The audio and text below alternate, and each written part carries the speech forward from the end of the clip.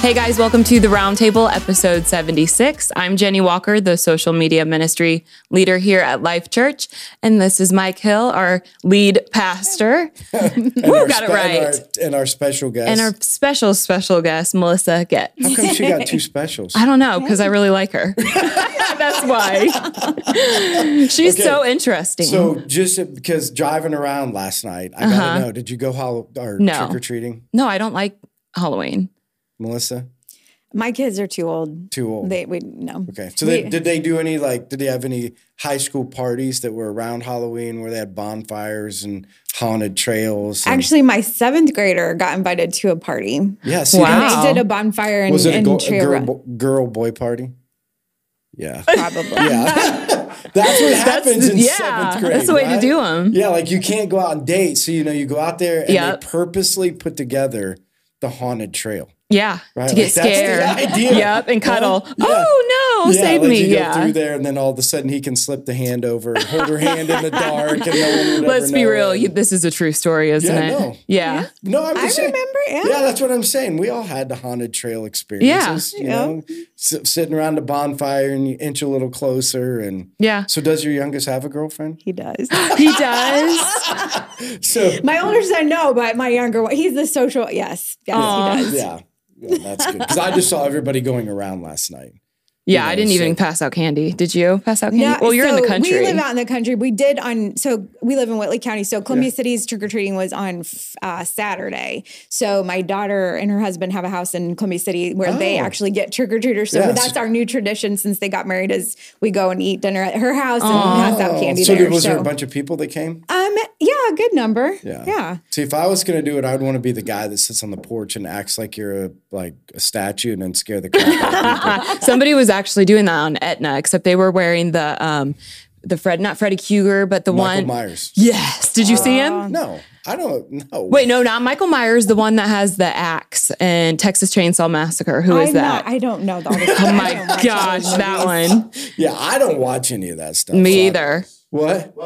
Leatherface. That's who's the guy that's on. Do you watch that stuff, Dan? Oh, yeah. So you like all the scary movie stuff?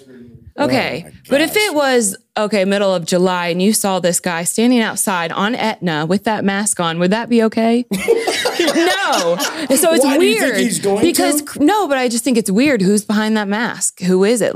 All the creeps get a day to be okay. They get a pass. So you think yes. that all of a sudden it's like the personification of a person's personality comes out on Halloween? I'm not saying that. For some. I don't know. Yeah, it's like the first time I get to dress up like I really Yes, exactly. I want to chop somebody up. So I want to be like that. So, yeah. Yep. And people can see me and I can be completely okay. Completely okay. And people are going to, be their true weird selves. Yes. So, Melissa, tell us a little bit about what's going on because you got a lot of stuff going on in your life right now. Oh, right? my goodness. It's football season. Yes. Yeah. And so tell us a little bit about what's going on with you. Then we'll kind of backtrack and talk a little bit about your growing up and life and stuff. So talk about what's happening in the life of Melissa Getz. So just football or all the things? I was just saying anything. You should do football though. I love it. Because she has a cool story. It's super exciting right now for the Getz house.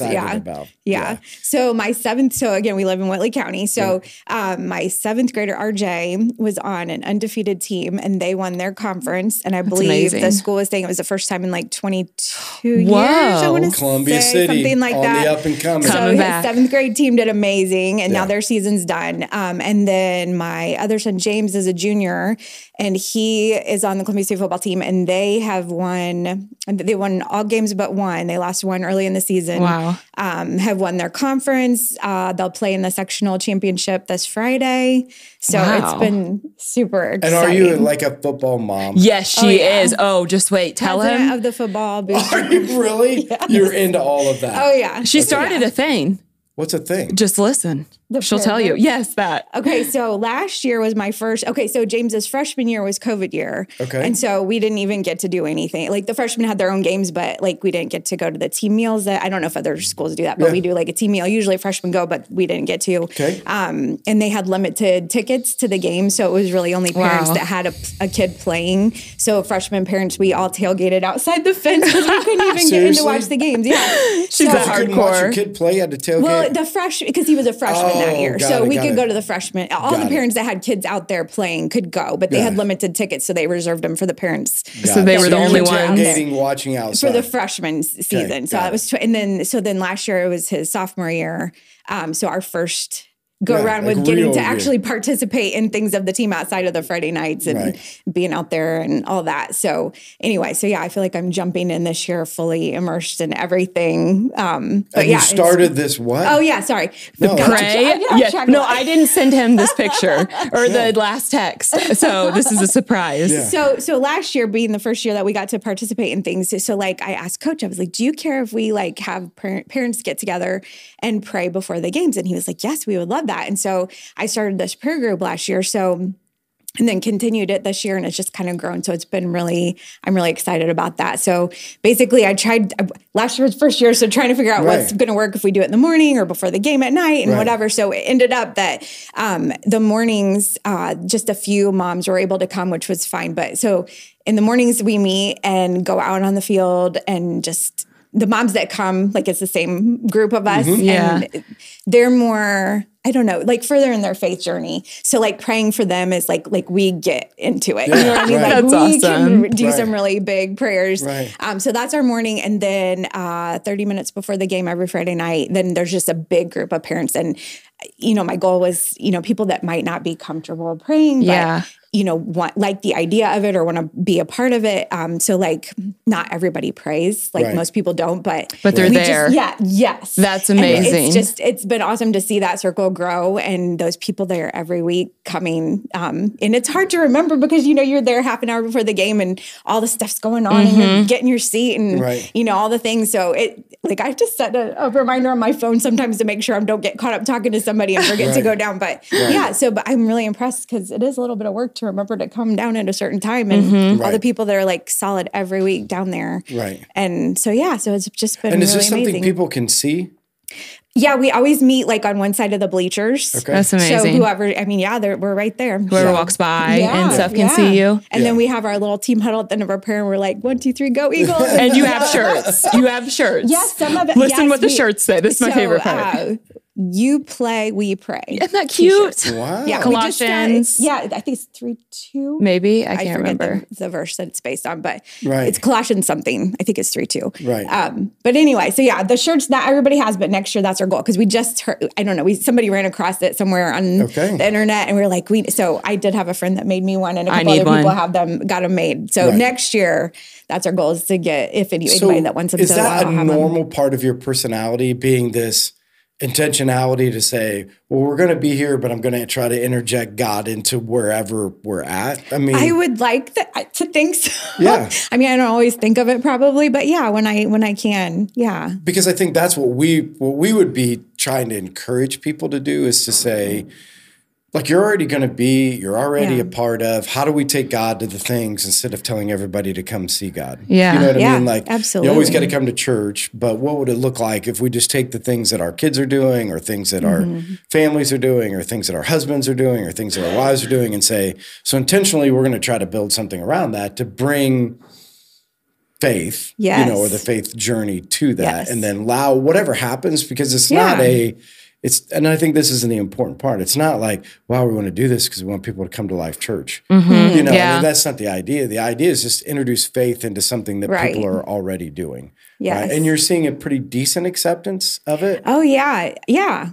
I mean, we could always have more, but it's a good number of people that are around the circle in the evening, the Friday nights and not even the people that are in the circle, but the people that are witnessing it, Yeah, absolutely. Just like the people standing on the outside, they may not be praying, but something's stirring inside their heart. I will say that, so the mornings, again, there's just a few of us in the mornings, but one of the maintenance guys or whatever, like we're like in our little circle praying and we get done and say amen and look up and he was like standing like 6 or 8 feet away and he's like, I'm just praying with you. And I'm like, we were all like, oh my gosh, that's awesome. That's so cute. Yeah. And I think that's what people need to remember. A movement just starts with, we're going to try something. Nobody really knows, but it could become somewhat of a movement. Right? Like parents and more parents and now maintenance worker and somebody else. And nobody, again, I think too many times we try to think, well, what's going to be the end of it all? Well, who really cares? How about just do something? and come up with the idea and just be able to go out and do it. So I think that's a good thing for people to learn, right? So when we're saying, hey, how do we just take God to people and how do we evangelize? I think the thing that people forget is it's not as hard as you think. It was just a natural thing. You know what I mean? Like it wasn't how do we go about this? It was just a natural thing. Right. And then for people to come on and be part of it, it wasn't like a pressure. So let's bring that up because I think that's an interesting comment that it's a natural thing. Right. So you deal with a lot of people. So you've dealt with a lot of people through photography, through your grooming business, through women's small groups, through you've dealt with lots of different people. Do you think it's a natural thing for people to think like that, or is that very unnatural? To think of starting something or do just what you did. You know what? We're doing this. Prayer seems like a good idea. Let's try to bring this into it. It doesn't take, again, it's not like it took you a huge organizational. Right. It's not like you had to permission. start Can a we company, do this? And then just, and do it. I mean, you just decided, you know what? I'm going to try to interject something. I'm just going to try to do something. See, I think that's very unnatural. And I always wonder why. Yeah. Why is it unnatural? I don't know. Or what do you think? Maybe you think it's more natural than I think. For other people. Well, obviously it might not be so natural for most people or otherwise it would, you would see more of it. I guess more what I was trying to go, I don't know. When I thought of it and wanted to do it, there wasn't a ton of planning or all this things. It was just a organic, I guess maybe is more a better, it's just okay, let's do this. And there was, I don't know. I feel like sometimes when you get all worked up about something, I really feel like I'm supposed to do this. And then you go through all this planning process and all these details and you make it way more difficult than what it needs to be. And I feel like this was just, God put the idea in my mind and ask the coach and gather parents and try to get more parents. And yeah. I feel like it's like you've said before, just if it's God's calling you to do something, just step out in faith. And then if it's God's behind it, then it will carry out. And that's step out, just take the one step. Yes. You know what I mean? It's just that's what she ask did. Permission, then set a time and see who can come and then take the next step and the next, you know what I mean? It's just it wasn't I think if I would have thought ahead of time and had all these intricate plans for it or whatever, there would have been more pressure versus just take one step and then see where it goes, take the next step instead of thinking of all the details, just do it. Yeah, well, talk about that part because I think that's maybe the disconnect for people is that you said God put it on your mind, right? Well, I'm just assuming that we serve a God of the universe that wants to put a lot of things on other people's minds, minds at the right time because I think he knows us. You give it to it too early. You know what I mean? A lot of people are you're going to overthink it. Yeah. And you're not just going to do it. So I think God's timing is always God's timing. So I think if we go with this whole idea of what you just said, you know what? If he puts it on my mind, I'm going to take a step. I don't really have to think about it. Because some people look at that, especially with me, they're like, well, you're just going to do it. Where's all the organization behind it? I'm like, I don't really care. Yeah. When organization comes later. It just is going to happen. It's not, if he wants it to happen, it's going to happen if people are obedient to do it. And if it's not the right time or, you know what I mean, then there's hang-ups. Yeah. I mean, just. Well, and they'll always say, well, you got all the details worked out. I'm like, I only got one. There's one detail. He said to do it. Yeah. So I'm just going to do it. And I have no idea what it looks like. Yeah. And that's where I'm talking about, one, how do you get to the place where, because I bet if you would talk to most people, they would say, you know what, I don't really ever hear from God. God never puts a word. I hear that a lot. So why not? That is my mission in life. I love having small groups with women. That is what I want to see. I want women to be able to, because I feel like when I open up the word and I read it, I hear from God every time. And I want that so much for everybody. And that is on my heart. I want to be able to try to and I've thought about this a lot. And how do I help people, or how can all of us, the people that have found that way to connect with God and hear from him, how can we teach somebody else or help somebody else along? And part of it is willingness, I found. Because again, we've lived in a lot of different states. And so again, being around a lot of different people. That's what I mean. That's when why you're in one place and you just have the same group of friends for decades, I've been uprooted so many times in all these different groups of friends. And I think it unfortunately, and it grieves me that there's few people that have enough desire that want to go the mile to do it. I mean, everyone can say, oh yeah, I want to hear from God, because why wouldn't you? But then to actually take the steps to do it. Like God says, when you seek me with all of your heart, you will find me. And it makes me sad that it seems like there's not a ton of people that seek him with their whole heart enough to like keep on with it. You know what I mean? Like they'll try for just a little bit and then they just give up. Yeah. And I'm like, don't give up. You got, you know, it takes practice and it's not like overnight, but you can, he wants to talk to you. He wants to put his ideas, what he created you to do. He wants to share that with you. And I think it might not necessarily be an intentional thing that they just are lazy and just don't do it, but maybe they don't have the confidence. Like I see that a lot too. Like people don't have the confidence. Oh, I don't think I can do it. Like they don't think they can do it. Like they know God will show up, but they feel like they're going to mess it up. And so how do we get through those barriers to give people confidence, to give them the tools? You can hear from God. God wants to speak to you. You know, just keep after it and trying to meet people in where they're at, of what their hang up is, why they can't quite. I don't know. Two questions with that. So one, you know, the funny thing to me is when I talk to people about, you know, God speaking to them. Because again, it's not like God speaks to me all the time, but I mean, I feel like I'm hearing him say stuff a lot. Like, and it's not like these great revelations. You know, it's not like he's trying to do this. That's what I mean. It's not like he's revealing the way to completely change everything. Sure. It's just like, hey, what about this little thing? Little truth after little truth. And yeah. And so one of the things they're like, well, you know, I'm just not disciplined in my quiet time. I said, no, wait a second. First, let's remember this. When the world was being completely revolutionized, there was no Bible. So let's remember that. They weren't studying the Bible. They were seeking God. Right. Yes. So let's make sure. It's not that I don't think people should be studying the Bible, because you should. But just so you understand, most of those people that changed the world that you are now reading about weren't reading this story, right? So we can study it and we should study it, but also don't get so hung up on that the only time that he's going to speak to you is when you're studying the Bible, because he'll speak to you outside of that. And so, and then back to the confidence thing, the one thing that I wonder is that, because I could get it if somebody said, you know, God said this, but I don't have the confidence to do it. You know what I mean? Like he's still saying it. You know, I've heard people be like, I feel this, and then I don't have the confidence to do it, which we can then come alongside of them and say, you're right. You shouldn't have all the confidence. Part of that is pride, and that's why you surround yourself with people, and that's why you have a team, and that's why we're going to help you get it. Because some people are more naturally confident. Sure. You know, like you're more of an entrepreneur, right? So you're not going to have any problem. True? Yeah, for the most part. Yeah. It's a personality thing. Yeah. Like God wires certain people certain ways. Yeah, I've seen that. Yeah, for it's sure. way easier for entrepreneurs to be like, you said start something new? I'm in. You know what I mean? Like that's just, and there are going to be some people that are going to be naturally like, I don't know. I'm not a starter. I don't know what that looks like. Either way, we both need support. You know, and I think it's a vision. Like for me, like I can see and I don't know. And that's all different aspects of life. I don't know.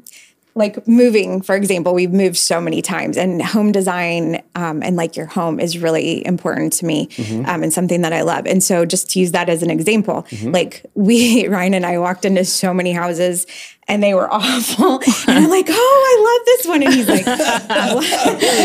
like, and he trusts me enough. Yes, but I could see like, okay, we can do this and this and this and change this, and this is going to be an amazing house. And he would just be like, well, I'm glad you can see it. But, and I don't know, like I can just a lot of times see maybe not exactly how it's going to end up, but I can have confidence in the vision of what it could be and know that, okay, I don't maybe know all the steps to get there, but I can figure, you know, we'll figure it out. God will, and if it's like a ministry thing, you know, God will work out all the details. And so lack of vision for, like, and again, that's a personality thing. Not everybody can walk into a situation and see an outcome and then figure out how to get that outcome. You know what I mean? Or what to pray for even, you know, God, here's the outcome. Like, I don't know, like if it's a spiritual thing, like walking in and seeing, okay, this is the end result. Like, I don't know, that's kind of prophecy, right? Like being able to speak to somebody and I see this for you, or, you know, I see the potential in you for this, and then they don't see it. And how do you get them to have the trust that that could be the outcome? You know what I mean? Because I think that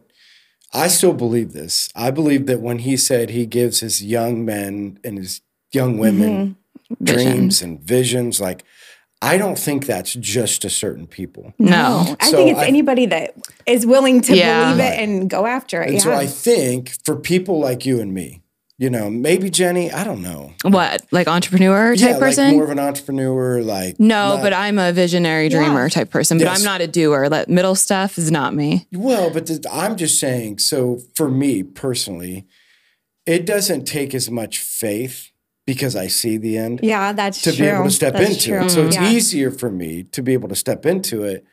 But the end result is always the same. He's trying to grow our faith. So it's easier for us because we can see something at the end than it is for some people who can't see the end. Yeah. But the result is supposed to be the same. Our faith is supposed to grow with every single step, whether you can see the end or you can't see the end. And so that's why, so you have been in many different churches, many different cultures, many different cities with many different women. Would you say that's the majority of your ministry? Not that you didn't do ministry with men, but you've done a lot of ministry with women. Yeah. And just even, again, not necessarily ministry, but just like wherever we've lived. Like we've had, I don't know, and we've not lived anywhere more than like 3 years. Well, we've been back. I mean, we grew up here, but haven't lived here all of our married life until this month. October, end of October, it's 8 years. And we have only lived places for 3 years. Like all of our married life, we moved at least every 3 years until we finally moved back. So you've seen a lot. I jump into community, like wherever I'm at. So yes, churches and that community, but also neighbors. Right. Like we just, it was nothing, multiple places we've lived, not out in the country where we live now. It's a little more difficult, but younger years when my kids were littler and we lived more in town, which I'm a country person. I would not want to go back in town. But when we did, there was definitely like God put us in those places. Right. And we had so many people and just naturally like kids would come over to play. And it was nothing for neighbors to be like, hey, what are you making for dinner tonight? Well, I'll bring this over. Like just all the time, like we would do that, have dinner with each other, holiday. Like we lived far from our family, so we didn't always get to go home for all the holidays. So that was our family, it was our neighbors, and just bringing people into our home. And so what's the roadblock? So when we're talking through this, you've seen a lot, so I'm sure you have an opinion, what is the roadblock for people to engage in conversation with God? Because it's really simpler than what I think sometimes we make it. Engage with conversation and do what he tells you to do, right? Like we make it real complicated, I think, sometimes when we're like, what do we need to do to be able to hear from God? I think you just need to listen. And I think if you're listening, I think you're going to hear. And you can listen in different ways. And whether it's through being in community or you hear it from somebody, because that's part of listening. Sometimes the direct word of God comes through somebody else. Yeah. Especially when he tried to talk to you, but you didn't listen. Yeah. You know what I mean? He confirms it. The direct word of God can come because your ears are closed, but he has a word for you. Yeah. Right? Keeps and coming. So being obedient in one, saying the word. So that's part of it. So our responsibilities, if you hear a word for somebody, you should say it to them, right? Because remember that he's been trying to get to them, and hasn't been able to get through. So you're the next step. So remembering that piece of it. And in the midst of working with women or other people or seeing all of this, what is it that when you look at it, not that there's a definite answer, but just in your own mind, what's the roadblock for people to hear and do? Like, what is that roadblock? I think, well, I've seen a lot of different things, but a theme that I see is lack of intentionality, maybe. Like they want to, but life is busy. It's too much to do. Yeah. Right. I'm not going to be intentional. Busyness. Having systems in place. Like, I don't know if you've read the book Atomic Habits by James Clear. That's a phenomenal book. But just, you fall to the level of your systems. Yep. So if you don't have, and I'm huge, like I love teaching people this too, like with your, even just taking care of your home, because that's been like a lost art. But how do you make it easy to do the things that you want to do, to build the life and the habits that you want to have that honors God? Right. And so, I think people lack those skills of how to, not necessarily with God, but definitely that's part of it. But like anything, like I think just teaching people, if you want to live this sort of life, how do you get there? And obviously we want to live a life that glorifies God. So what are the steps that we take? And I think people just don't know what to do. So then life just happens and they don't have a plan to fall to. So then they plan to, that's another quote. Like if you wait a minute, what is it? I'm going to get it wrong. Plan to fail to plan, something like that. Yes. Like basically if you fail to plan, then you're planning to fail. And so they don't, I don't know, they just don't get it or take the time to think. So can I interrupt you with yes, that? because that's what you were talking about on Sunday, was having a backup plan. Well, I would say this is and again, people say it's my personality, but the problem is you didn't know me 25 years ago. So I just had this conversation with Taylor. So 25, 28, however many years ago when I started youth ministry, zero organization in my life. I was not a planner. Wow. Did not plan one thing in my life. I was very spontaneous, did whatever, flew by the seat of my pants.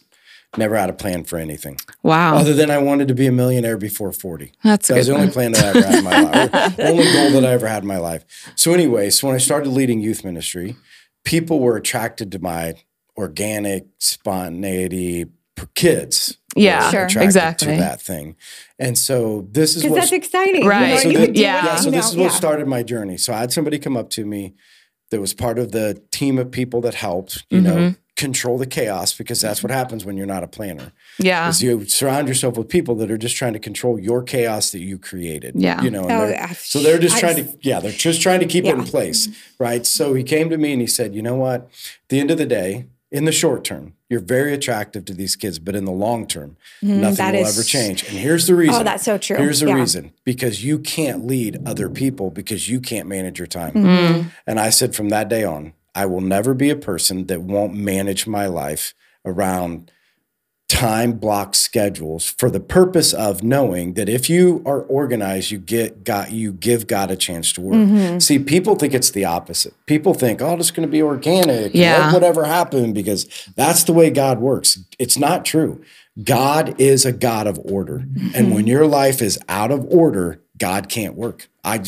I mean, again, I know people are going to be upset about that, but I'm saying if you have your life in order, exactly what you just said, managing things so that when God says, hey, you're like, hey. Yeah, it's like you just know. That can work when you're completely disorganized and your life is flying around and you're getting things done, but you think, this is what I say to all people, surprising to me how many people will be like, I am just so super busy. I'm like, listen, most people that are so overwhelmed and super busy are people that can't plan their time. Oh, yeah.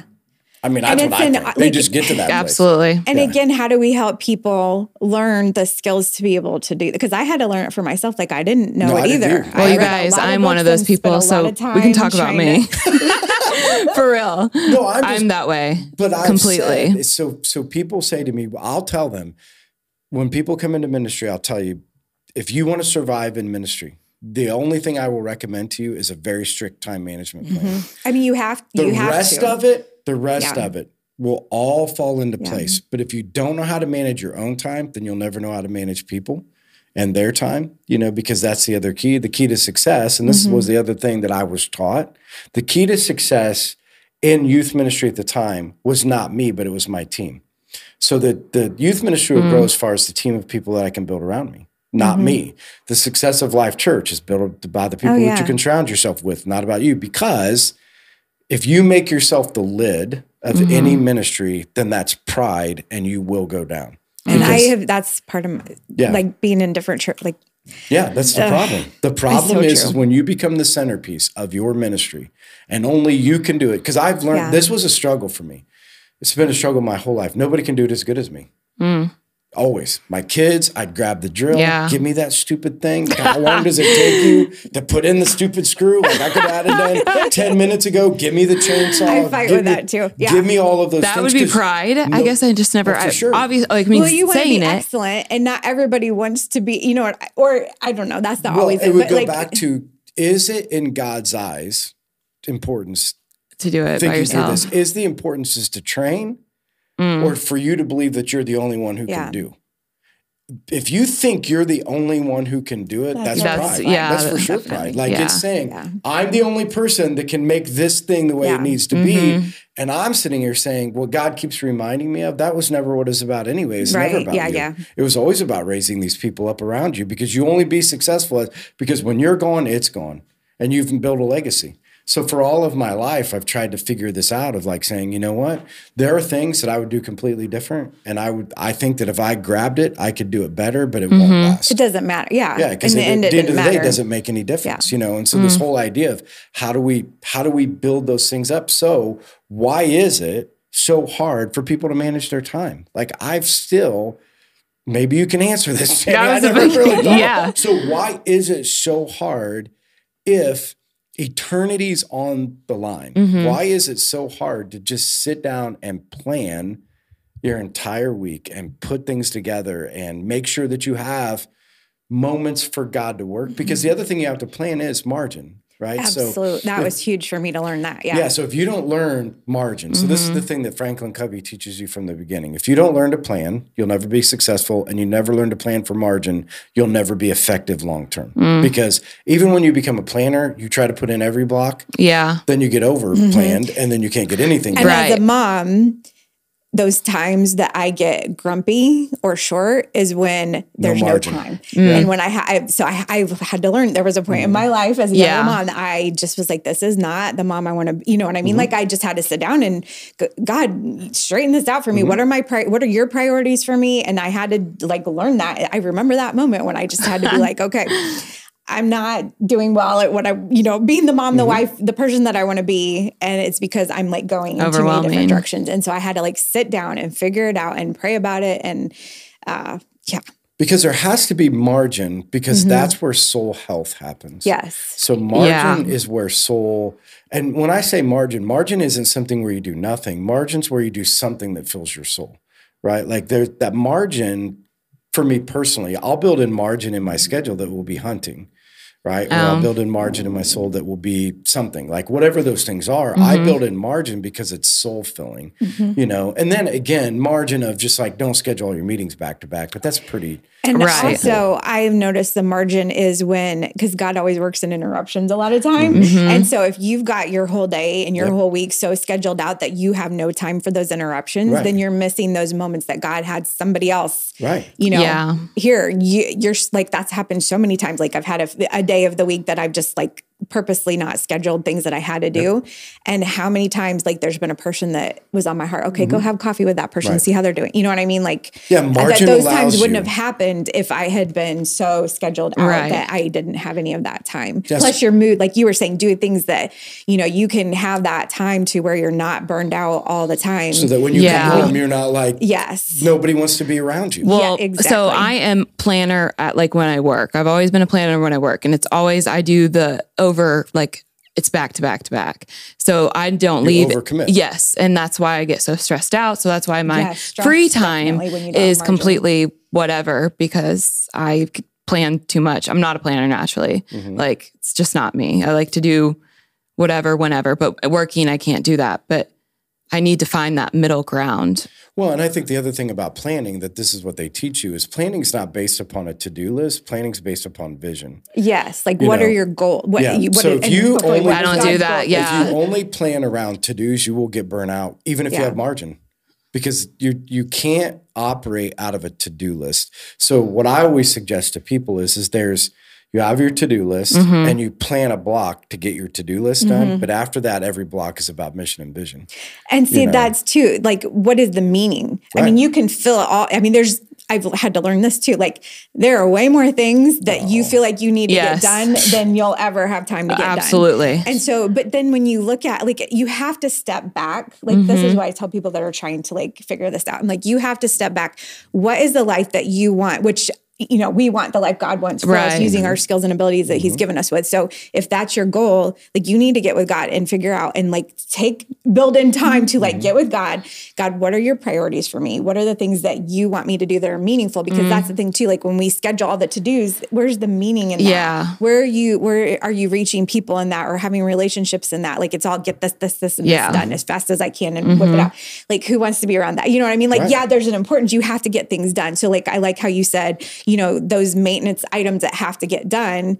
Yes, build in time, but then again, find routines to get them done as quickly as possible. No, for sure. So they're not wasting time. That frees you up then to do the things that are meaningful and important and significant. And then those are the things that give you fulfillment and make you have a happy life, because you're doing the things that God wanted you to do. And there's such fulfillment and meaning in that. But people hate it because, again, I have a block in my schedule that's part of my to-do is to answer emails. I have one block. It only gets done once a day, and people can't stand it. People hate that I'm not always available. And I'm like, I'm not going to be available. Like, you're not stealing away your urgency. If you're dying, call me. The rest of it is when it fits and when it is going to go in there, I'm going to do the best I can to get back with you, but I'm not going to get caught in your disorganization because you choose to not plan ahead or because you choose to not do the things that we think that you should be doing. And always remember this is that I think if you look at the model that God gave us, right? So the model that Jesus gave when he came was make yourself replaceable. Jesus spent 3 years making himself replaceable. So he had a very specific strategy to meet with 3 people that were going to be very good at replacing him. Then he was going to meet with these 12 people that he was going to equip to fill in the gaps. And then he spent time with 72 to give a vision. Yeah. Right? So I've always done that in my life. Like, I am going to try to replace myself for all of my life in every area of my life. And then the second thing that he did is that he spent his time leaving a legacy. He spent his time on things that were going to be forever and not things that were going to be temporal. So if you look at back to what you said, how do we schedule based upon bigger vision than, because there's always, and I tell people this, like, do you realize it doesn't matter in any phase of life that you're in, there's way more to do than you'll ever get done. I never, when I was younger, I was like, oh, I can do that. I can do that. I can do that. And I mean, I didn't have a problem saying no if I didn't want to do it, but I got to, had more kids and things started, I'm like, okay, I can't any longer do all the things. No, I completely relate to that. I remember having that realization for the first time that there's all these good things that I want to do, but there's no way I can do them all. And I had to come to that realization. And along that line, another thing that I've learned, and this helps me when I get over busy, is when you say yes to one thing, then you're automatically saying no to something else. And I heard that or read that somewhere, and I'm like, that made a huge difference in my perspective of I might say yes and then not realize the consequence, good or bad, of saying yes to that thing. But you know what I mean? Like, you only have so much time, so much energy. And so when you say yes to something, then you're automatically taking up that time that something else would. And maybe it's a good thing. Obviously there's good things that we do say yes to and take up our time and energy for, but that it really makes you focus on what are the priorities. Say yes to those things, because when you say no to a lower priority thing, like for you, like answering emails any time of the day or text whenever somebody, then you're saying no to that time and that distraction. So having multiple businesses and all these people emailing me, all the freshman parents at the beginning of the class, what do I do for that? And I'm like, oh my gosh. It's overwhelming. All these constant, and I could not get anything done. And I'm like, I can't do this. And I had to put that away and do it. I had to do the same thing, because you can't do the other things if you're constantly getting interrupted and changing your train of thought. I get focused in on something and then all of a sudden this email and I'm like, story of my life. So I had to learn I will get back to them in a good time, but I can't be immediately dropping everything, because literally there's somebody wants I have people scheduling this, scheduling that for my 2 different businesses. That I got so stressed out, and I'm like, okay, I can't do this. I need to and then again, so what I think the key is, when you get to those moments where things are getting out of whack for you, can you sit back and make a plan, or do you just let it stress you out? And I've always been one to okay, I need to sit back and make a plan of how to handle this. Right? Wow. He sneezed. Yeah, that was the sneeze that about made my heart stop. Wow. But when things aren't working, do you sit back and ask God for wisdom? Like, okay, God, how can I make this better? Obviously, this is not going to work. I can't do this. Right. But I need to do certain things. So how do I make a plan or a routine, or back to falling down to your system, make a system to handle it? Right. So let's go back to what you said, though. And again, I know people that might be listening are thinking oh my gosh, when in the world when did Christianity follow around time management? And I've always said it is the first thing that you'll need to realize. Jesus, if you read scripture, Jesus was very specific about his time. And he was never timely. He did. When he needed to get away, He got away. He didn't allow distractions happen. He came and he was with crowds when he needed to, and he got away when he didn't need to. He was very specific on where he traveled to, what message. He was very specific on sitting around tables with the people that he wanted to, because naturally he would have sat at a Pharisee's table, but he had to very specifically say, I'm going to the sinner's table, right? Those are all plans. Like he did not just, when you read the Bible and you watch Jesus, he didn't just be like, who's invited me over tonight? Just kind of whatever I want to do. Like he very specifically said, I'm coming to your house, Zacchaeus. I'm going to your house. I'm going to the top of the mountain to do this. He was very specific on how he was going to spend his time based upon his determination of work, right? So when you said, well, what works and what doesn't work? Jesus had a very clear determination. He came, work was this, two things: show the character of God, seek and save the lost. So everything that he did, he had to filter through, because honestly, his time for most people was, why don't you come to the tabernacle and read scripture? Yeah. Because that's what a rabbi would have done, right? So everything that he did went against the natural grain and came back to, I have to plan this, because if I just go naturally down the road, I'm going to naturally pick Pharisees. I'm going to naturally end up in a tabernacle. I'm going to naturally do these things. So he said, okay, why am I here? And I'm here to show the character of God, and I'm here to seek and save lost people. So if you look at Jesus, he specifically planned his time to be able to do those things. So that's why he went to the Father for instruction every day. When he says, I don't do anything unless God tells me to do it, it's because he specifically planned a time to go listen to God. And then he did then he planned the rest of his day around those things. So that's why, I always tell people, you know what part of our problem is? You have zero evaluation. Like you have no idea how to evaluate what works and doesn't work. Here's how you think work works. Stay busy. And I'm like, it's a terrible idea. Yeah. Then you get burnt out, and then you look back at your life and like, there's no. What did I do? What did I do? All I do is run around. And I'm like, why are you running around? Well, I don't know, because there's 1,000 things to do. It's like the urgent hits you and you do whatever comes next, and you don't think about it. Because you have not defined what works, right? You have not defined those things. And each one of us has a capacity that's different. Sure. So every single person in this room also has to admit what Marcus Buckingham said a long time ago in his books. He talks about the problem with people is they try to get good at what they're bad at. And so they're always like, they go from bad to good. And he said, if you want to make a difference in the world, you need to go from good to great and let somebody else do the bad. And nobody wants to admit that. Yeah. Like people will ask me about certain things that are happening around the church. And I'm like, I have no idea. And they're like, how could you not have any idea? I'm like, because it's not my strength and I don't want to know. It's not my thing. There are people here that do it.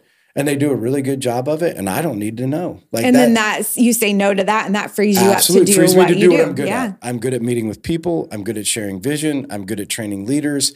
I'm terrible at the rest of it. Terrible. So I'm okay admitting it, because I tried to be good at those things for a really long time, and all I did was run around. And it took me 5 times longer to get it done. So I want to create a team around me that offset my weaknesses so that I could go and do the things that I'm good at and be good at it. And I think that's the same for all of us. But the problem is you don't want to admit what you're bad at. And I don't have any problem doing that. We know that. No, I know. I have zero problem saying, nope, I ain't doing that. I'm terrible at that. Find somebody else. Well, and then when you do that, then that empowers somebody else. Absolutely. You know what I mean? It shows that you trust them, that you don't have to have a hand in every single thing. You trust that they're going to do well and use the giftings that God had. And then it lets other people feel like, okay, I'm doing something with my gifts from God too. And being led. Instead of it all being you and you get all the, you know what I mean? It lets God work through all the people in the ways that he made them to work. Yeah, I've always said the reason people don't create teams is because they're prideful. If you don't create a team, here's the reason you don't create a team. You don't create a team because you think your way is the only way. Nobody can do it as good as you. And that if you bring on somebody else, right, that is going to do it, you don't really trust it. So you're going to have to be over it all the time. I'm like, dude, here's what you've just done. You have robbed God. Of that person's call. Yes. You've robbed him. You've said that only God can work through you. Well, who are you? right? Like God works through all of these people, and it might be different. Yeah. But what you've done is you've stolen away God's opportunity because you're so prideful that you think it can only be done in one way. We have got to get over that. Like, let's stop stealing God's. Yeah. Yeah. What God wants to do with people. Since when does he want it to be about any of us? Right? Which is so true, because with me and creating a photography team, a couple of the people, like one, for example, wouldn't have come back to church if I wouldn't have asked her, because she's just, she needed a reason to come. And the other one is a crazy story too. So it's just amazing to see, like, and I had a hard time, not necessarily Giving up control. Yeah, I guess so. But I just never really thought that it was a pride thing. I just thought it would be harder to train somebody or just to have somebody with me, but it's actually easier. And again, take that wrong. I mean, don't take it the right way. When I'm saying pride, it's all of the time where when we give away control, you become more dependent, right? You are independent when you don't have to give up control. Yes. Anytime you build a team, anytime you give things, anytime you're training your kids, you are giving up a sense of control. That was what's hard for me. Like, both of my boys run my businesses right now.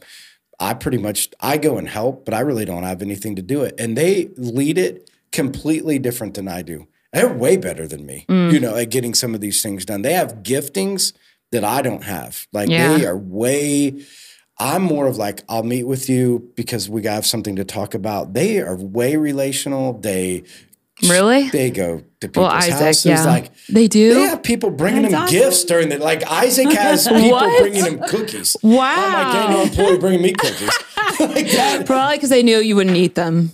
I'm just saying they are gifted. And so those businesses, now that I am out of the way, flourish compared to, and That's I amazing. have a part of, like, taking the lid off to help them continue to get better, take the lid off to help the businesses make money. But the businesses and the employees flourish because I got out of the way. See, before I was always in the way. And anytime there came something difficult, like Isaac, the good thing this comes out later, like Isaac is Isaac's firing somebody tonight. Oh, no. Is And this so his it's first time? experience to be able to have to fire somebody. And so we're talking through all of, do you want me to do it?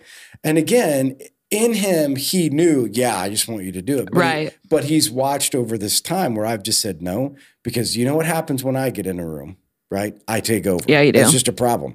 I get in a room, I don't even know how to stop it. I really don't. I don't know it's a personality problem. Yeah, it is. I get in a room and I just take over It's not a whatever's problem. going on. Well, it is when you can't shut up and your son's supposed to be leading. That's true. It is in those environments. So in it, and he knows that. And so over the course of the last 6 months, he's really done a good job of meeting with his employees. And when I'm out of it, he has to do it. And he's had to learn. Oh, that is a key. Yeah. So when now you because too many times there's somebody who's done it longer or more, whatever. And so you just sit back and suddenly when they're gone, and you have to do it, then that's when you step up. Right. Yeah. You know what I mean? And giving like people Brady. those opportunities. Brady's leading 10 people that are all older than him and that have more experience in the pig industry than he does. Wow. And over the course of the years, that was his biggest struggle. And I just told him, I can come and help. Well, I always say I can come and help, but I never have any time to come and help. So I don't even know why I say that. So he's had to learn, and he now does way better.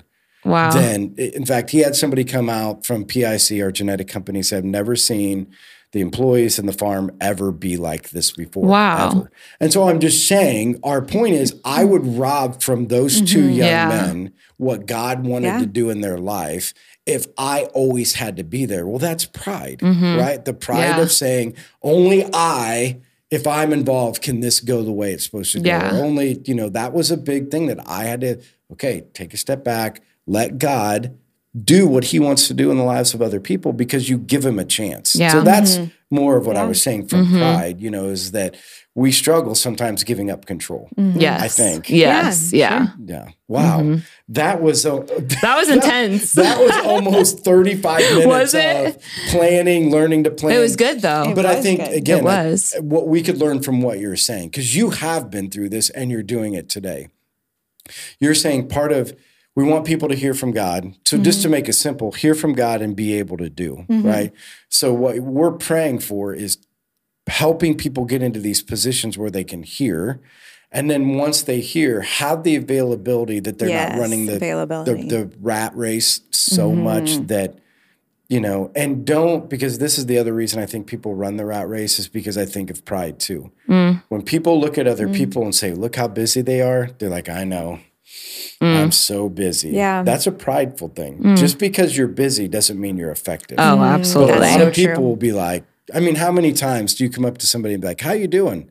Busy. Yeah. And we almost say it as a sense of a badge of honor. Yeah. Here's a badge of honor. Look at all of Really these things is. that I'm doing. Instead of, nope, I'm being effective. Let me tell you about the effectiveness of my Yeah. life. Instead of me running, not sleeping. Right. Yeah. And I'm speaking to the choir. Right. I'm speaking to myself. Oh, I have to check myself Same. all the Me time. too. All the time. Same. Me too, because that's my same thing. Is just like, Yeah. if I'm not doing something, you got to be doing something. Like, instead of just saying, Yeah. like, part of this is I need this in my life. And so hopefully people can take and learn from you. Because if you haven't been around or been in some of Melissa's small groups, or that's part of what you're teaching in all of what you're doing is those two principles. Like, you're not running a time management class, if you're, and I tell my group this all the time, like, just because you're here and listening, but if you walk away, or Sunday morning, same thing, I'm sure you feel the same way Sunday morning, like, if you walk out of here and nothing changes, then what is the point? Like, there's no point.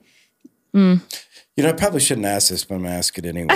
Is your women's small group open to women? Yes. Okay, so find Melissa, get with her. She is a great gift. Yeah. And again, I've heard it from people. Like, if you want to get involved, when does your small group meet? Mondays. Mondays at 6:30. And we have room for a few. We've had a few that have had to go for other reasons. So we do have a few openings. Yeah, so that's my point. So if you want to reach out, you want to get under someone's leadership that does and has been through, these things, get with Jenny. I don't know how to actually I think I have some people that are interested But get with Jenny, Yeah. and Jenny will get you connected to Melissa. Yeah. Because again, this gets worked out not by yourself. Right. Right. So back to this whole time management thing. I paid, when I had $0, $3,000 for a life coach.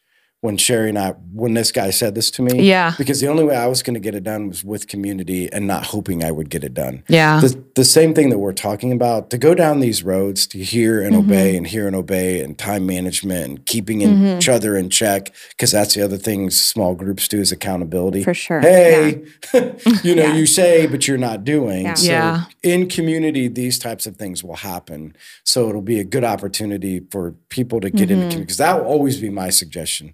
Seek a person out and try to find somebody that's been down the road that can help you get it done. Yeah. And that's what I love to do. Like, I would love to have more people, even just one-on-one or whatever, Right. because that's what, I don't know. It's your passion. That's what you're good at. I love that. And That's just what you're seeing good at. them be able to do something that they could, were struggling, and be able to get it, and how that's going to change their life and their family's life and everybody, there's such a ripple effect when they can learn to hear from God and be in deeper relationship with him. Right. And I think it just starts with this, and I'll say this to all of our audience.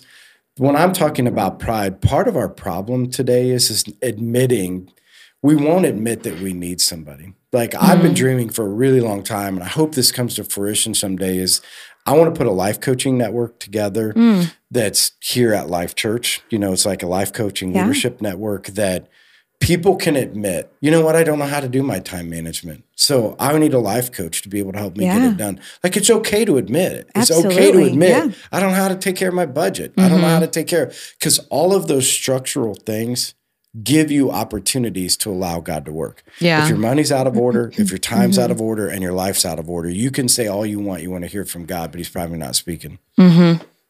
So how do we create a network? Yeah. Because in the church, sometimes our default is always like, learn more about the Bible.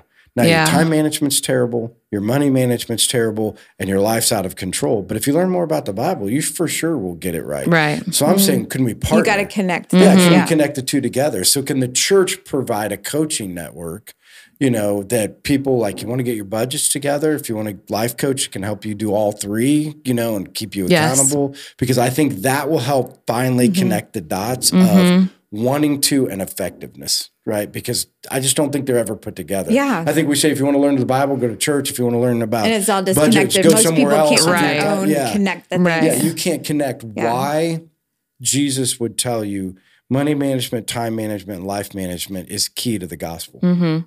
Right? Like, we want them to be, we know that they're connected. we should help connect them instead of saying, learn your time management, money management, life Right, management go somewhere somewhere else. else. We'll teach you the gospel, and they can never connect the two dots together. How powerful would it be if the church would teach how it connects? The practicality. How do Yes. you make it practical? Go from the book to Yes. doing it in your life. Yeah. How do we put those two things together? Another thing that I thought of when you're talking, just like learning from other people. So, and I don't remember what the quote was, but something like when you read a book, you're learning, people that write of their knowledge and what they've learned through trial and error. So like you're getting like certain books that you read, and I know you read a lot, you're getting their whole life lesson and life's wisdom by reading one book. You know what I mean? And if you can keep some of that and collect, you know what I mean? Like every time you read a book or learn from somebody else, you're collecting bits and pieces. And I look back at all the people that I've been blessed to get to know, and I take little bits, I've learned little things to incorporate in my own life from so many people. And it's just like such a blessing. Right. And I want to be able to do that for other people too. So like, how can we that have figured some things out in all different aspects, how can we impart that to other people? Yeah. Right. And again, they on their part, they have to want it and put the time in to do it. And I think part of the problem is people aren't willing to, I'm just too busy. And they don't, and I'm like, I want to tell them, okay, but your life is going to be so much better. You're going to be so much more effective. You know what I mean? If you set the time to do this. And so it's hard for people to get that in their mind. I think sometimes that they think it's just a time commitment and they don't get the reward that it's going to be for them. That's totally going to be worth it. Well, and again, let's just be honest, and we should be able to do this. You should be able to admit when your life's a failure. Yeah. And when we say failure, we need to understand that if you call yourself a Christian, success is not defined by you being busy all of your life. Yeah. So let's just say busyness is not the meaning of success, and so we have to be okay admitting at times we're failing, right? And I just think it's too hard and I don't even know why this is. Like, I don't know why it's so hard just to admit that, man, I'm failing big time. I need help. Why is that so hard? Why is it hard do you find that hard for yourself? Oh, absolutely. Why? I mean, I don't know. I just think like, do you think people look at you differently if you say, you know what, I'm failing right now? I'm not sure. So I go back to like my addictions. Okay. I held on to those for as long as I could because I didn't want to own up to the fact that like I had a problem. Okay. So, I mean, it's essentially the same thing in a certain aspect. Like for me now would be time management and I guess not leaving enough space for effectiveness and for God to really speak in other ways or just to like help people, I guess. So is it hard to admit it? Like, yes. Is it hard to just say that? And the reason, because you think somebody will judge you and say, like, you think that it's like, if you say I'm struggling with my time management, somebody will look at you. I just think I don't want to face it. Oh. I like to run from my problems. Oh, so you don't care what somebody else thinks? No, I do. I care about what everybody else thinks. So, like, it makes you uncomfortable to think that you're not good in an area or as good as you want to be in that. I don't know. Is that it? Like, I just don't want to not face it, but I just don't want to. I'd rather not talk about it. And so I feel like for some people that I talk to, it's again that lack of confidence. Like they don't see a path to it. So you just think that I can try and I'm not going to get there. So I just don't want to. Is that more? Because I see that mindset and people that, again, back to the vision, like they don't have the confidence to think, there is a path. I just need to get with God and get the wisdom or get with other people that can help me figure out the way to get to the person that I want to be, that God's calling me to be. Yeah. And like, so then when you feel like you don't know the pathway to get there, then you just shut down. Yes. Cause I can see the end goal. I can see the vision. Like when I'm dreaming, I can see all that, but I don't think I can do it. So it's it's myself. Yeah. I think that's pretty cool. And again, I think because this is me. So I told everybody that works here, like part of the problem is that I have this huge vision of all of these things. I already know I can't get them done. But in the beginning, people wanted me to stop sharing them because it was so overwhelming to the staff and so overwhelming to the church. I get that, And I'm like, dude, you're going to kill me. Like, I'm going to say it. Like, I'm just going to tell you, like, this is the vision. Here's what I already know. I know I can't do it. And I know right now we can't do it. But that doesn't mean that we can't take one step closer today. That's all I was trying to say. And for all of us, I think we got to get over this idea that you got to complete it all. No, you just need to complete one step. and then one more step, and then one more step. And maybe, like you were saying, it's other people coming. You know what I mean? That people that aren't even like here who yet even knows? that are going to come and be a part and further it down the road. Right. So I said back to when I talk to our staff and we talk about these big things, you realize that when you become the lid, you're robbing God because now you're not at least allowing him to bring some people to something because you shut it down because of you. Right? Like we have got to get to this. Stop shutting it down right away. How about start here? God has a vision. You're right. I can't do it. You can't do it. We can't do it, but God can. So let's pray on it for a while and see what God, let's sit down in a meeting with somebody and say, here's some things we've been thinking about. And maybe that person will be like, you know what? I've been thinking about the same thing. And we shut it down before it ever got started because we always look at how it affects us. Yeah. You know what I mean? Every time something goes out there, it's like, oh my gosh, this is how it's going to, I'm going to be so busy and I'm going to take this away from me. And then they start this whole, I'm like, geez, Downey. I mean, what the world? Yeah. All I'm saying is, how about take this word to other people and see what God wants to do? Because it could come back to nothing, or it could come back to one step and one step and another step. And there could be people sitting out there today that are waiting for you. But we don't talk to them because we're like, but it'll overwhelm me and I'll never be able to do. And I get so busy. I'm like, that's so unfortunate that we won't at least allow God to work outside of our capacity. Yeah. Because we realize this, right? Every time you work inside of your capacity, you get the glory. Every time you work outside of our capacity, God gets the glory. So work outside of your capacity. Right? We've got to get to that place, or move to that place so God can get the glory and not us, And if you look at, I'm thinking of a couple different stories in the Bible, it's a faith thing. Yeah. You know what I mean? And whenever people, God gave some of them a vision and then others are like, oh no, we can't do that. Then it kills it. Yes. You know what I mean? The lack of faith kills it for the people that wanted it. So Joshua and Caleb, they go in with the spies and see the promised land and Joshua and Caleb, God said, this is ours. He's going to give it to us. And everybody else was like, oh no, we could never do that. Yeah. And so then it kills it for everybody. You know what I mean? They wandered 40 years in the desert. Because of lack of faith. And then I think Hebrews chapter 4 talks about that. You don't get to that place of rest because you didn't have the faith for it. Sure. And so you don't get to those places where God can do the amazing things because you didn't have, what you were saying, you put the lid on it. You'd think, oh, there's no way in human thinking that could happen. And so then it just... Yeah, or if you remember, when they were talking, I don't know the exact story, but they were talking about the idea of there was no water. So God said, go out there and start digging ditches. Right. So he told all the people, go out and dig the ditches. And they gave the word to the king, and so when he gave the word to the king had to give the word to the people. So the first thing that the king worried about is, what are the people going to think? Because if I ask them to do, and that's going to take so many people to get done. And so if he would not have said to the people, dig the ditches, those people that then watched him fill up, when there was no water, he would have robbed all of them of seeing the vision of God. Right. What happens inside of the church? Well, I'll have to ask more volunteers and I'll have to do. And if we ask all these people, I'm like, you might be robbing God of what he wants to do in that person. So they might say no. Well, join the club. Everybody says no.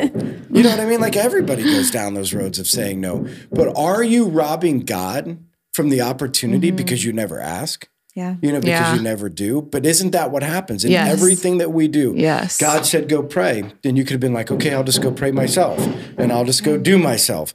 But he said, no, go and gather the people. And look how many people have been blessed because you just went and asked. Yeah. Yeah.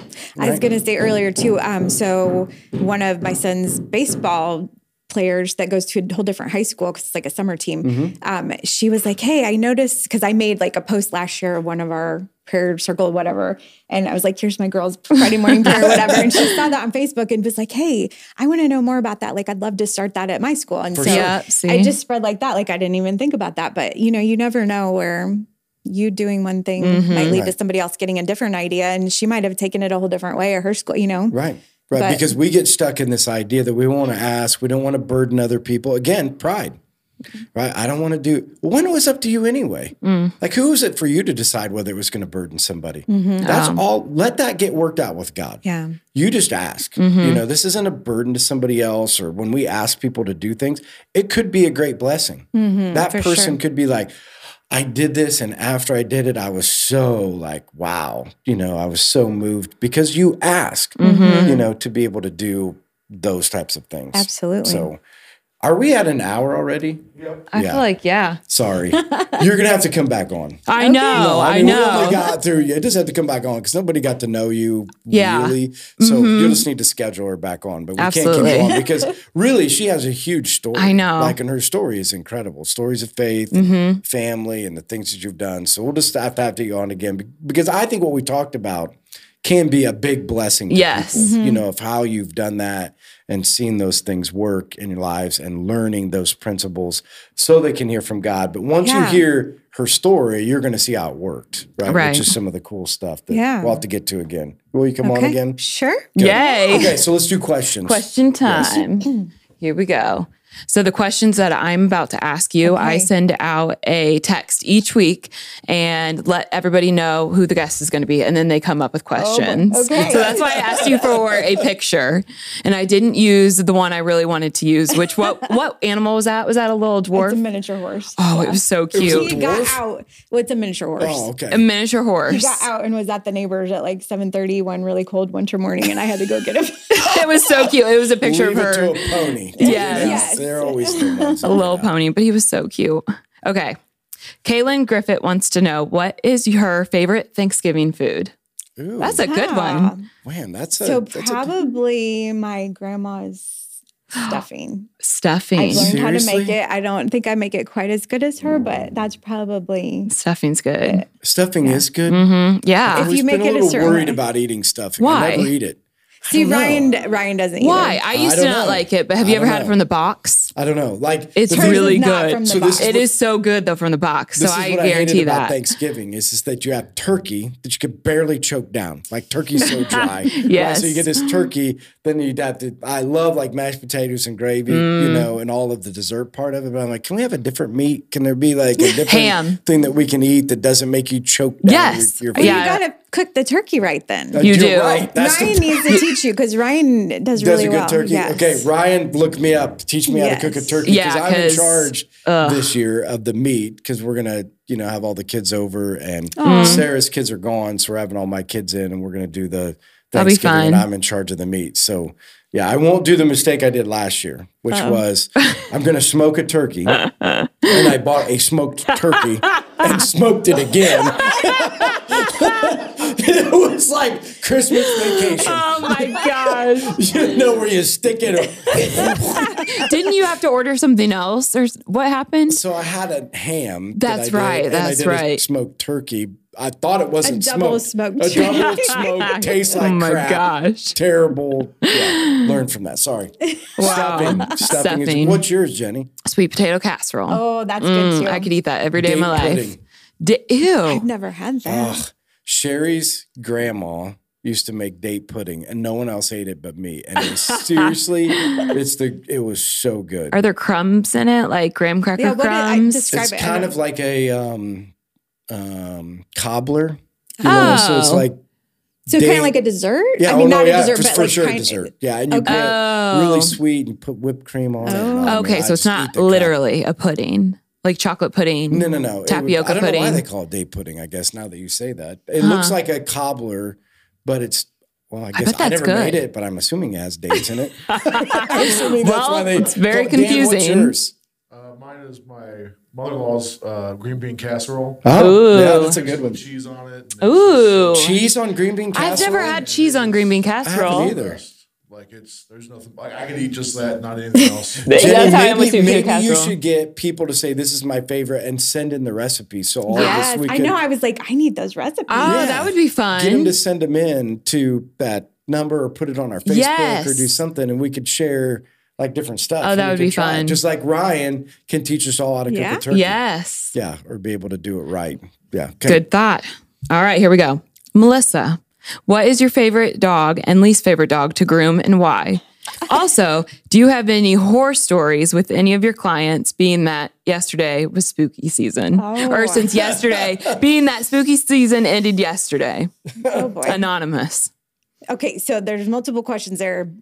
favorite and least favorite to groom? Yes. Which are the hardest to groom? Doodles. I know, that's what I was Everybody's thinking. got a doodle. Doodles. They're crazy. Doodle.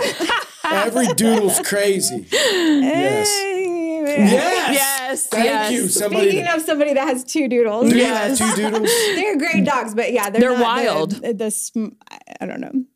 I don't know. I think they lose their brain. Aw. I think it's the Ryan would poodle agree. in it. Ryan would agree. The No, poodle. poodles are smart. Golden retrievers are the like, oh, I Yeah, love they you. are very And much like, so. Man, like, Mm-hmm. I don't know. I've never seen a golden doodle, but Sarah has a Aussie doodle.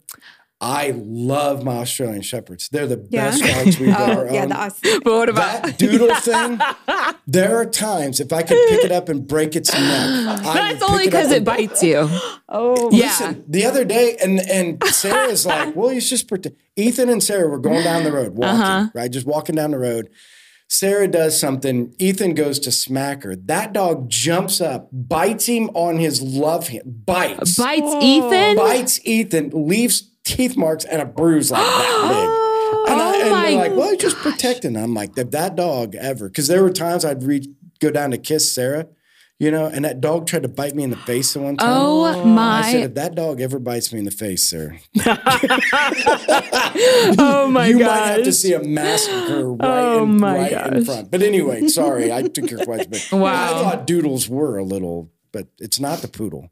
Well, I mean, standard poodles are really smart. Don't blame the golden retrievers, guys. And I love golden retrievers. They're Maybe it's a super happy. combination. Okay. So it's just I don't know. So that's what you have as in golden my doodle? mind, the golden retrievers are just so happy and loving that They're very- it's not like a cerebral, like, whereas They're a poodle wild. kind of hang back and you can, they think about things more. I think that's just my observation. Well, yeah, Goldens don't. They're So you They're have just like, oh, golden it's a doodles? person. So I have a mini golden doodle and a mini labradoodle, which actually that's my son's dog because he begged my youngest RJ. Okay. Like he asked for a dog for like a year. And so finally last summer when it was around his birthday, we found, and it happened to be lab. I don't, after not having shedding dogs, I was like, I don't really want to go back to shedding dogs. So I get that hence part of it. I mean, I there's do lots get of that other part of dogs that I really like, but I'm like, I can't deal with the shedding. hair. Oh, yeah. So, and now his labradoodle sheds. Labradoodle Really? shed. Well, golden doodles, in my experience of grooming, golden doodles do not That's weird. much shed at all. Okay. But labradoodles, and not all of them, because again, you got the F1, F2. If it's got more poodle, but if it's like half poodle, half lab. What? So there's like different, like if you breed a lab to a standard poodle, then you get a labradoodle. But then there's not just that. They'll take the doodle and breed it to a poodle you know what I mean? Like there's second generations, No, I whatever. didn't So know then it any of ends that. up being more 3/4 poodle and only a quarter lab. So like you can get some that don't, but like he's half and half and he sheds. Not as bad as a lab. right. Lab shed really bad. and Nothing he's- sheds as bad as a golden retriever. Right. No, I don't those do know. okay. If you keep a golden retriever groomed, they are more of a seasonal shedder. Really? Well, you compared better to a tell lab. Isaac that to Compared get his to a lab. dog to the groomer more I know, often. my 'Cause dogs you are can get bad all too. that undercoat out, whereas a lab doesn't really have the undercoat. They just shed all So the time. Furminator? Really? Yeah. Furminator, is that when how do you get it That's out? a good, there's multiple tools, grooming tools. So if I brought my dogs to you like several times, or 2 times because it's fall and because they're getting their winter and summer Yep. coat. Yeah, but aren't you supposed to get him groomed? Like, I feel like we used to groom Jack like every 6 weeks. Really? Every 6 The golden weeks? retriever? I mean, you can't, and you. We used to do it all the time. Now, I'm not Wow. saying they don't shed because they still are going to shed, but they have the double Yeah. coat, so it's Yeah. more that loose. If you get all that We'd undercoat have him do brushed that out, like tear all the hair out, whatever that was called. Not tear it out. Furminator? yeah. Yeah, but when we had him groomed at PetSmart, I swear I'd pay the bill all the time. It'd drive me crazy. Maybe they didn't get it all. I don't know. But Isaac's dog, because we said He we'd never have a sheds so shedding much. dog. And then you walk into the house now because I moved and walk into the house at Fur home. just float. And I'm like, and they're like, we just swept. Anyway. So did you answer what's the best? Oh yeah, what's the best? Best one to groom. I don't know. I appreciate a good looking dog. So Okay. not necessarily a certain breed, but like if it's a good looking dog, like I appreciate that. Okay. And I enjoy grooming a really good looking, well put Okay. together dog. Any crazies? that you don't want to, that are I mean, a breed like that's crazy? breed? Yeah. A breed that's crazy that you don't like to groom? This is not scientific, but this is like 20 some years of being a groomer. If it is a liver colored kind of pink, not a pink nose, but like more of a liver colored nose, like they tend to bite. Really? So again, there's probably no scientific basis for that, but Well, there that is my There's Melissa Getz observation. grooming I scientific know. And not all. research. Like, That's I don't years. If you got a liver colored prejudge. nose, look out. Yeah. I don't prejudge. Like I give them all benefit of the doubt, but in my opinion, the percentage of those type of dogs will be more like I'll be a little more on guard. And Liver color. What is liver color? like Like a liver. I don't look at livers that like a often. reddish brown. Oh, okay. Like a chocolate colored dog would have So Goldens. a lot of. Yeah, but golden. I mean, I've ran across a few Goldens that were not very nice. But most of them are. There Most are of them some. But those and are there's dogs. definitely certain breeds. I don't know. I can just the look of the face and the like. I don't know. I'm pretty. You can good just at reading tell. dogs. So have you had a horror story? I know. Of a Has dog? anything Like happened? of a grooming experience? Yeah. Client, dog, bite. Clients? I mean, I'm sure there's crazy ones. My clients are pretty good. I can't complain. But yeah, I've had over the years. There's been a few. Okay, Have you name ever one. lost a dog? Like Like it got out of the grooming station and ran away? No. Oh my gosh, that would be terrible. That would be a horror story. No. Okay. All right, next question is from Tammy Little. Mike hates doodles. That's Oh, wait, true. hold on. No, she knows. Dang it. It wouldn't be me if I didn't do that. Okay, this is Tammy Little, and my dog Willow is in desperate need of a grooming. Help. And then she says, Mike hates doodles, so I had to send a pic so you could share. Listen, Mike doesn't hate doodles. Here's the funny thing. I mean, ask people who have had them. They usually have things that aren't normal in that breed. Like Bernedoodles will have anxiety problems that they would never have as a Burmese mountain dog. Like they just don't have that. Interesting. That the cross has brought in traits. You know, like none of our Australian Shepherds are barking machines And territorial or like nippers. that. Like they know instinctively how to herd. So when a cow comes, they instinctively know to nip at a heel or to move a cow. I'm just saying sometimes the reason I say that is because I think they do things that the normal purebred of an animal would not do. That's just an opinion. I would agree with that. And again, not always, but because there's some really great doodles. Yeah. But there's a lot that people tell me they're on anxiety medication. Yes. And I'm like, Right. That's what I'm saying. That's what I've heard. Poor thing. now, I would say too, you can help.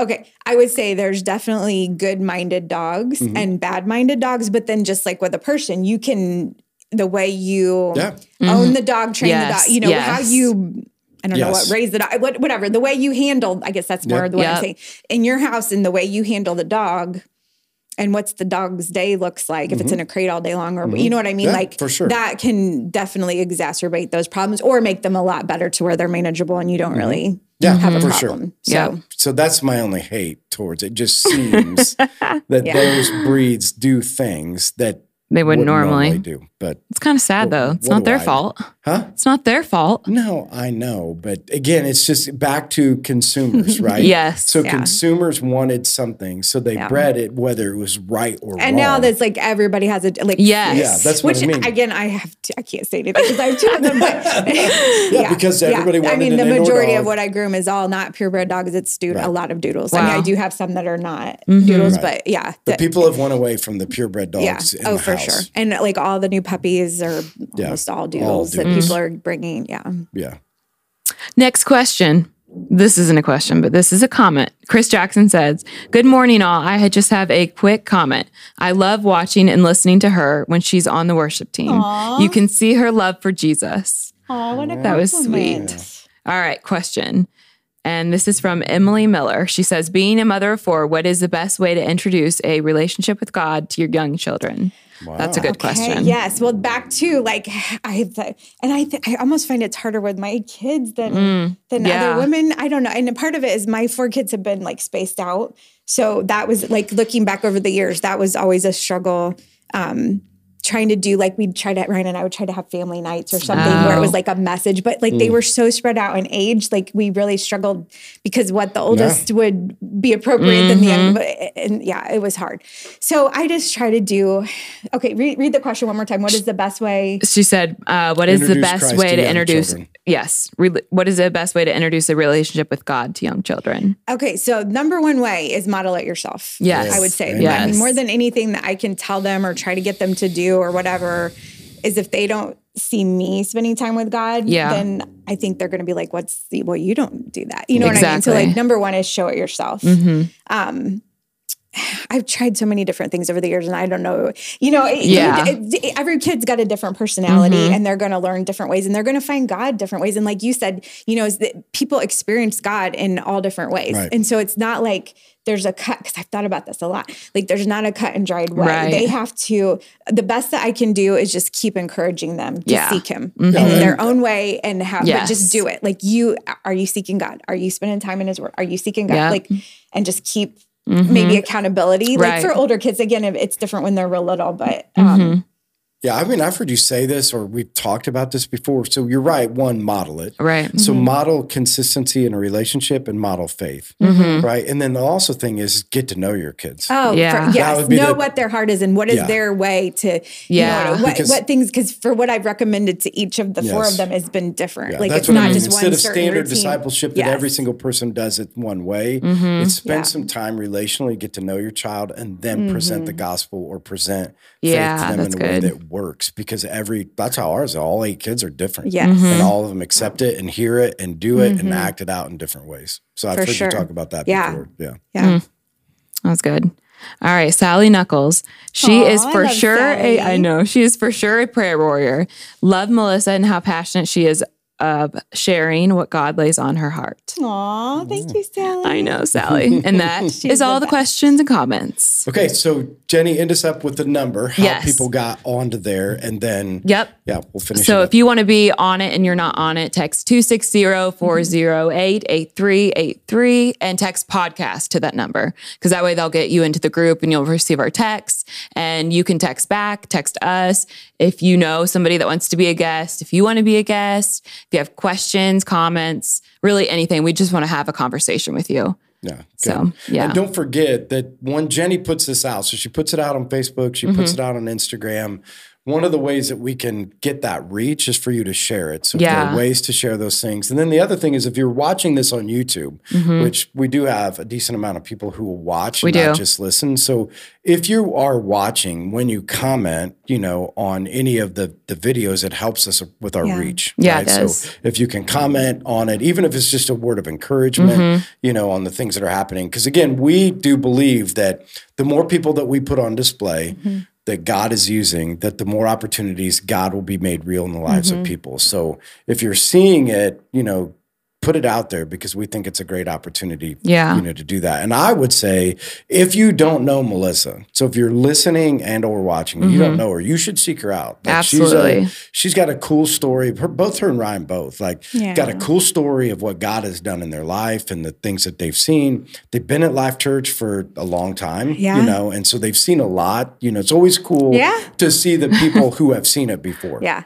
You know what I mean? Because you've seen it before. You've seen us where we were before to where God has us today. And you've been a part of it. It's been an awesome journey for sure. And that's what I mean. And you've been a part of the journey. You've been a part of helping. You've been a part of praying through. You've been a part of encouraging through. You've seen those things. And so it's always good. And I've loved to see, you guys walk your journey because there were some times where, it's challenging.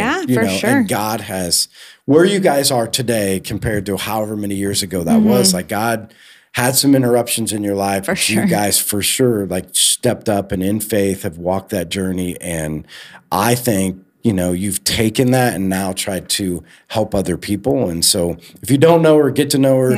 Back to what we said in the beginning, if you want to get in a small group, there's a couple spaces. Reach out to she's me. a great leader and it's a great group of women that you could, surround yourself with. Sure. And or just come up and introduce yourself. Because I think they're a great, I would love that. She would love that. Yeah, great couple to get to know. People. Yeah. Great opportunity for that. Fun fact. The first time that I came to Life Church was night of worship and you were speaking when she was giving her, not a testimony, but it was just over I guess it was a testimony. It was a testimony. The struggles they were going through. Yeah. Like, so that was really neat to see. Yeah. So again, Melissa, thank you for your faithfulness. Thank you for, being at Life Church and serving and allowing, God to use you. And even just more than that, thanks for being used by God in every area of your life and for people to be able to see it. And so we'll be excited to continue watching that journey. Jenny, we'll get you back on so we can get to learn more about your life. I know. I love conversations. I love having conversations. So. Yeah. So we appreciate you. And again, appreciate everybody that's listening and or watching. And again, share, like, comment, and we'd love to be able to get this out there. Thanks for joining us, and we'll see you guys next week. Bye.